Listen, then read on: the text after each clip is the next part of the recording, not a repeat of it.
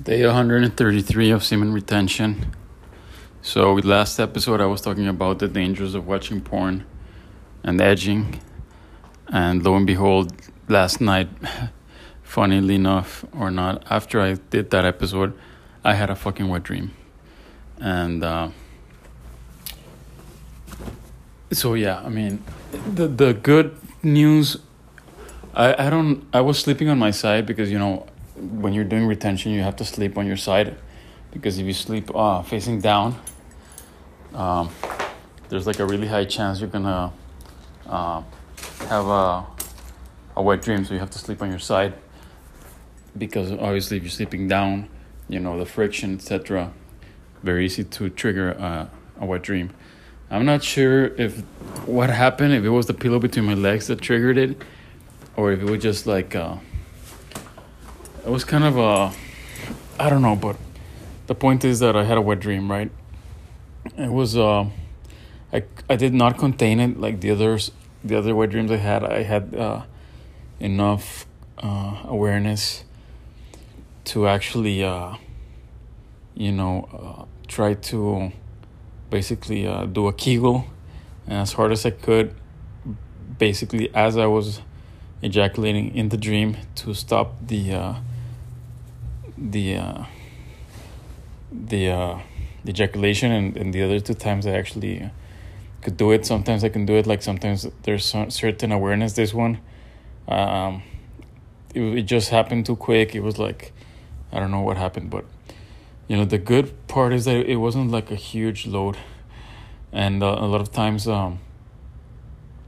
like if you have a wet dream, most of the times it's actually prostatic juice, and the prostatic juice is basically part of what makes up semen. So it's obviously the spermatozoids and the prostatic juice, but when you have a wet dream, most of the times it's mostly prostatic juice, which is not as bad as the actual it's not such a big loss as the actual sperms in terms of your retention.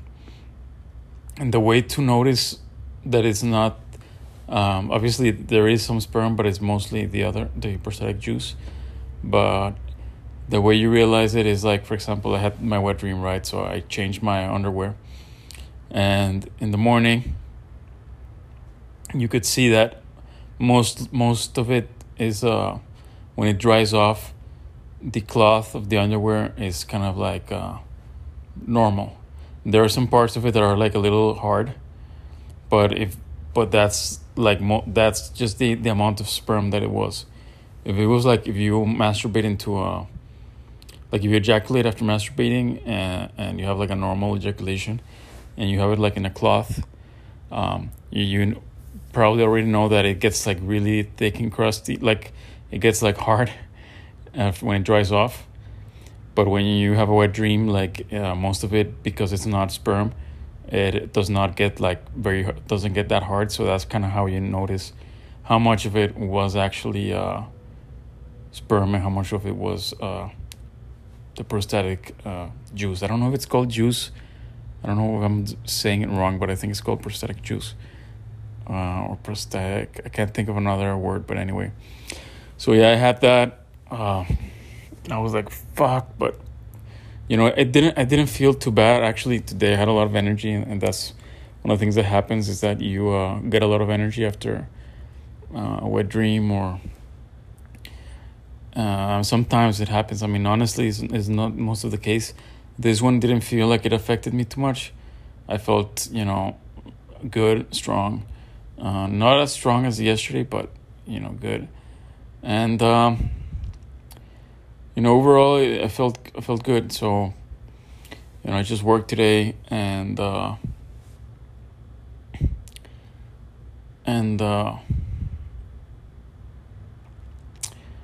yeah, basically, I went to this fancy restaurant because I was in Barnes & Noble working, and I wanted to go to a restaurant that was near, so I didn't have to spend money on an Uber. And it was like this seafood place, and it turned out to be like this really fucking fancy restaurant. And I ordered, I said to myself, you know what, fuck it, I'm gonna order it. Because I was like looking at the menu trying to be cheap. Like, I'm going to get the cheapest shit. And I was like, you know what, dude? I fucking deserve, the expensive shit, so. Because, I have been working my ass off for very long. And I just thought it was time to give myself a treat. It's Saturday night. It was a really nice restaurant. I was like, you know what? I'm going to do it. So basically, I ordered this dish called the Big Eddie, and it was like $120, and I thought it was gonna be like this plate, like this big plate with lots of seafood, but when it came in, it was like a tower, like 3 plates stacked up on like this metal thing with ice.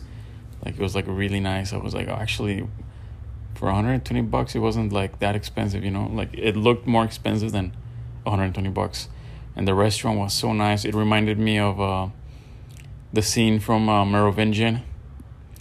And so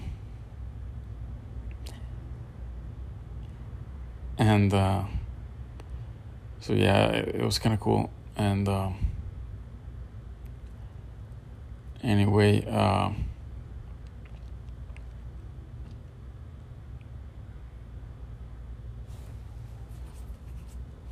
there was this guy in the bar. He looked like a multimillionaire, working on his laptop and shit. And I asked one of the guys, I'm like, who is this guy? He's like, oh, he's a multimillionaire hedge fund manager. I'm like, damn. So this guy is like actually goes to this like a really nice restaurant. And so like I'm trying to find a place to work remotely. And so I was like, I discovered that this rich guys, what they do is like they just go to a really fucking fancy restaurant and they just set up in the bar and they just took their laptop and it's like a co-working space but in a fucking nice, like super high-end restaurant with like the nice music, like, and the nice vibe. And it's like, that's ordering like drinks. I'm like, that's how you do it. So it was I accidentally stumbled upon this like really nice restaurant, but it was nice to remind myself as well, like why I'm doing what I'm doing, why am I working hard, why I'm doing retention, and it's all of this stuff. So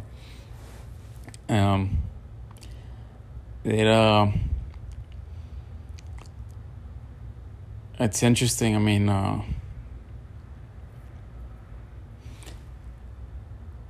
it's interesting. It was an interesting experience. It did feel like a different vibe. The waiter's really nice. It's like, there is a good, it motivated me. Like, this is why I work hard, for this type of experience. And but yeah, anyway, I mean, I don't have much else to say. Thank you for listening.